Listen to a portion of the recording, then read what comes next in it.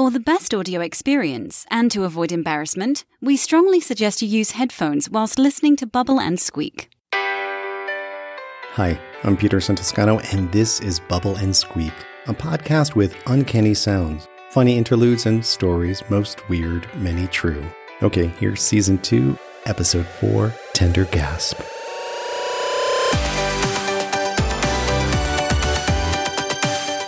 Our show today comes in 3 parts. Part 1, performance artist George Ferrandi tells us about intimate work that has emerged in spite of social distancing.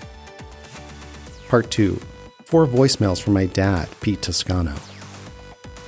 And Part 3, a sound slice from an incomplete temple in Mexico.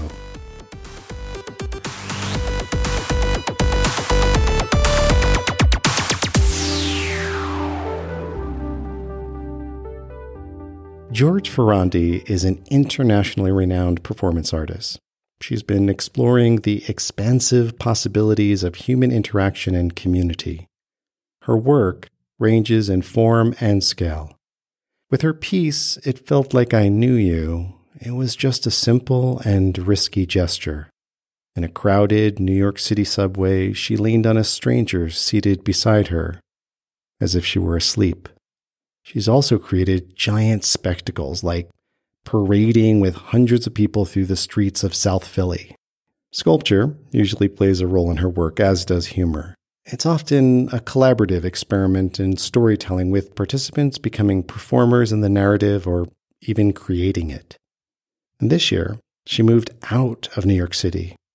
George and her partner now live in central Pennsylvania. In fact, they moved into the very house my partner and I called home for 10 years before we sold it to them. So what does a performance artist do when there are no audiences, no community engagement, no chance to meet strangers? Ferrandi turned to art. She now creates George's Lovely Variety. It's a pulpy and wonderful subscription-based newspaper, and it features legit science, COVID-era existentialism, and incredibly cute animals. Ferrandi hand draws the whole thing. And to me, it kind of reminds me of Bubble and Squeak in zine form. It's whimsical, eclectic, and weird. And in a time when it is rare to get any sort of feedback from anyone, George regularly receives lovely responses to her lovely variety. She tells us about the newspaper and shares some of these messages. It's hard to make new friends when we can't meet in person casually. And so it creates these kind of little windows for an unexpected and casual interaction. I got your lovely variety this morning, and it is indeed lovely. I smiled, laughed, felt a heavy heart, and got a craving for some pie. I'm an artist. My background is in sculpture. I work in a range of materials.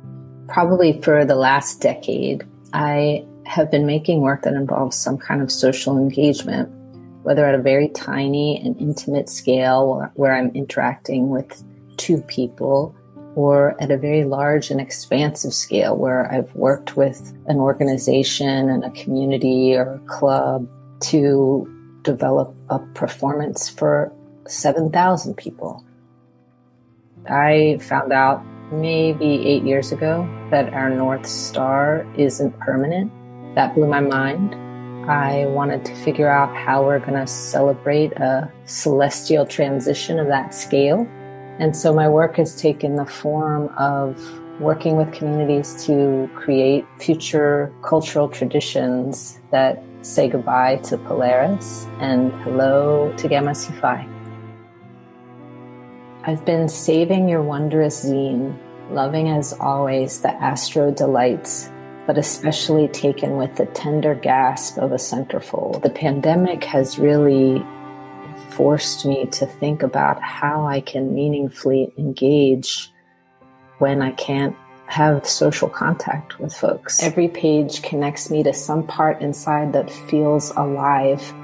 And I laugh too. A treasure comes in the mail in perfect timing. I started George's Lovely Variety as a way to have some kind of conversation, the possibility of a kind of intimate interaction without breaking our necessary social distancing protocols.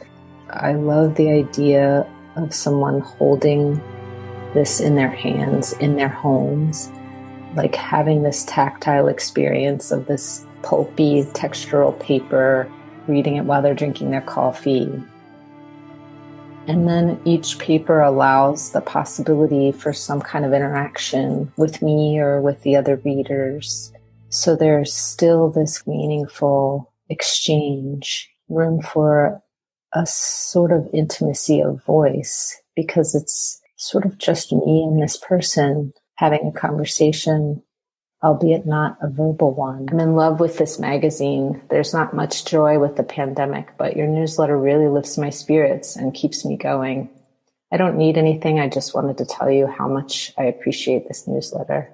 There are some regular features. One of those future North Stars is represented and introduced. There are 12 eventual North Stars, so we'll focus on one each month. There's a creature feature where we focus on some fantastic animal. The first issue celebrated a caterpillar that sheds all of its exoskeleton except its head. Each time it kind of forms a new exoskeleton, it keeps its old head, and they just stack up on top of its current heads like a hat salesman. And the most recent issue features the remarkable Tremoctopus violaceus, which unfurls this majestic blanket from its rear arms whenever it's threatened. We're also monitoring the monthly development of a lemon tree in my studio in a feature called Are There Lemons Yet? There's a recipe from my mom in each issue. My mom is 88 and has been completely isolated for a year in Baltimore, so she has not had a single hug, and she's an old Italian lady who really traffics in the world of hugs. And she's gives us a recipe for how to combat loneliness or how to remember good times. And there's a recurring advice column called Advice from Random Objects. Each month I pick something in my house, and whatever letters from readers I get that are answered through the voice of that object. And the most recent issue was a cast iron bird that has been painted white and served as a doorstop for almost a decade. I can't tell you how much I look forward to your newsletter. I just got the second issue, and I voraciously skim every page and then go back and read each detail. Issue so far has had an opportunity to text the editor and then receive something in response on your phone. Words can't tell you how much I'm enjoying George's lovely variety. But it's also really funny. There's like aspirational advertisements for doggy diapers, because I have an 18-year-old Jack Russell who looks adorable in a diaper and really needs them now. And then my mom said, I couldn't read it without my other glasses, and I can't put them on while I have my curlers on. It's hard to make new friends when we can't meet in person casually, and so it creates these kind of little windows for an unexpected and casual interaction.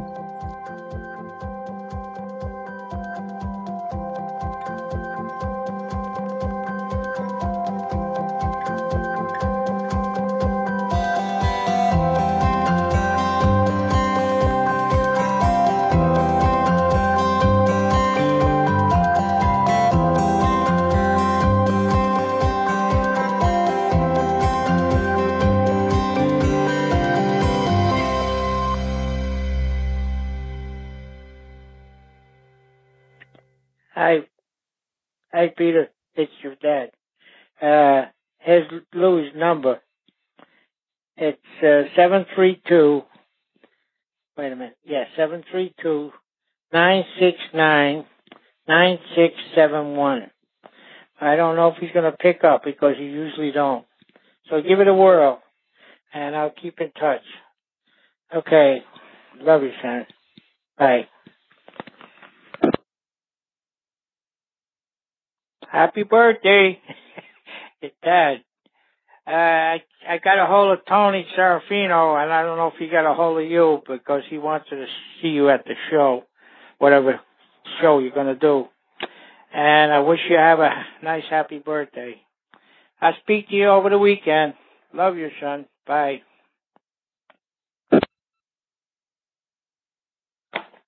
Hi, Peter. It's your dad. Manuel called, and I was sleeping under the tree, and Gregory was down the stairs playing the drums, and I guess he never heard him call. So either give me the number, leave the number, or you got to call and find out what's going on, because I want to make sure if he comes, I want to be here.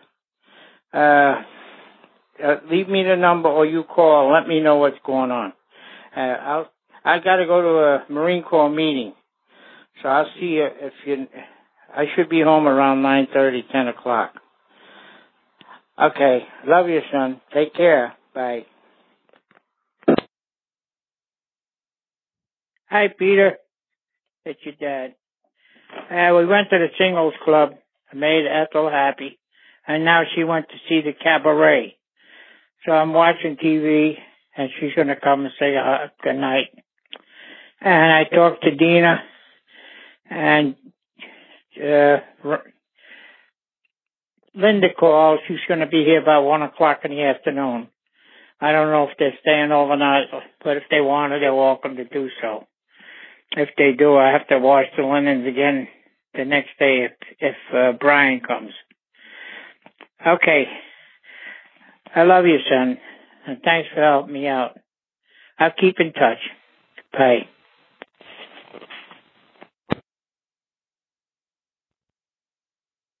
Let me set the scene for you. I'm in the city of Moscate in the Mexican province of Jalisco. I had just spent about an hour walking around the grounds of the Templo Incompleto de la Preciosa Sangre.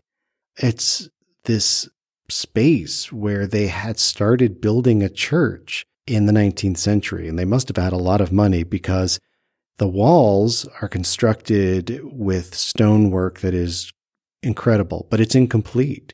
There's only partial walls, no roofs anywhere. The city embraced the space and left the ruins and turned it into a park where they have public events, concerts, and other gatherings. The only complete structure is a small chapel with a multi-purpose room attached. I heard music coming from it. It was a small space with only maybe 25 chairs, and they welcomed me in. Turns out it was a small choir rehearsing for an upcoming mass.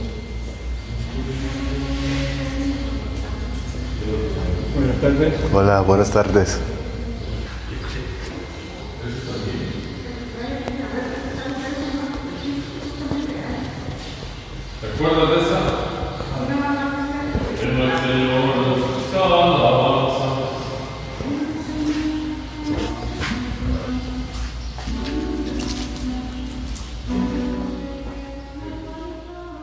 Bubble and Squeak is written and produced by me, Peterson Toscano. I mostly make the show for me and for my dad, Pete Toscano. He died in 2012. Learn more about George Ferrandi and find out how you can get your hot little hands on her lovely variety newspaper. Visit georgeferrandi.com. Ferrandi is spelt with 2 R's and ends in an I. georgeferrandi.com. The Bubble and Squeak theme song is Worthless by the Jelly Rocks from the Bang and Whimper album. You also heard Aurelian by S.A. Carl and Our Waters by Isabel O'Connor.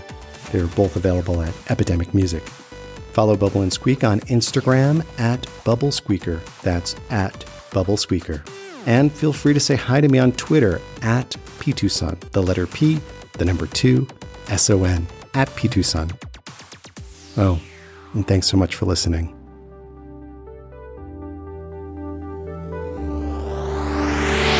For more shows like this one, visit rockcandyrecordings.com.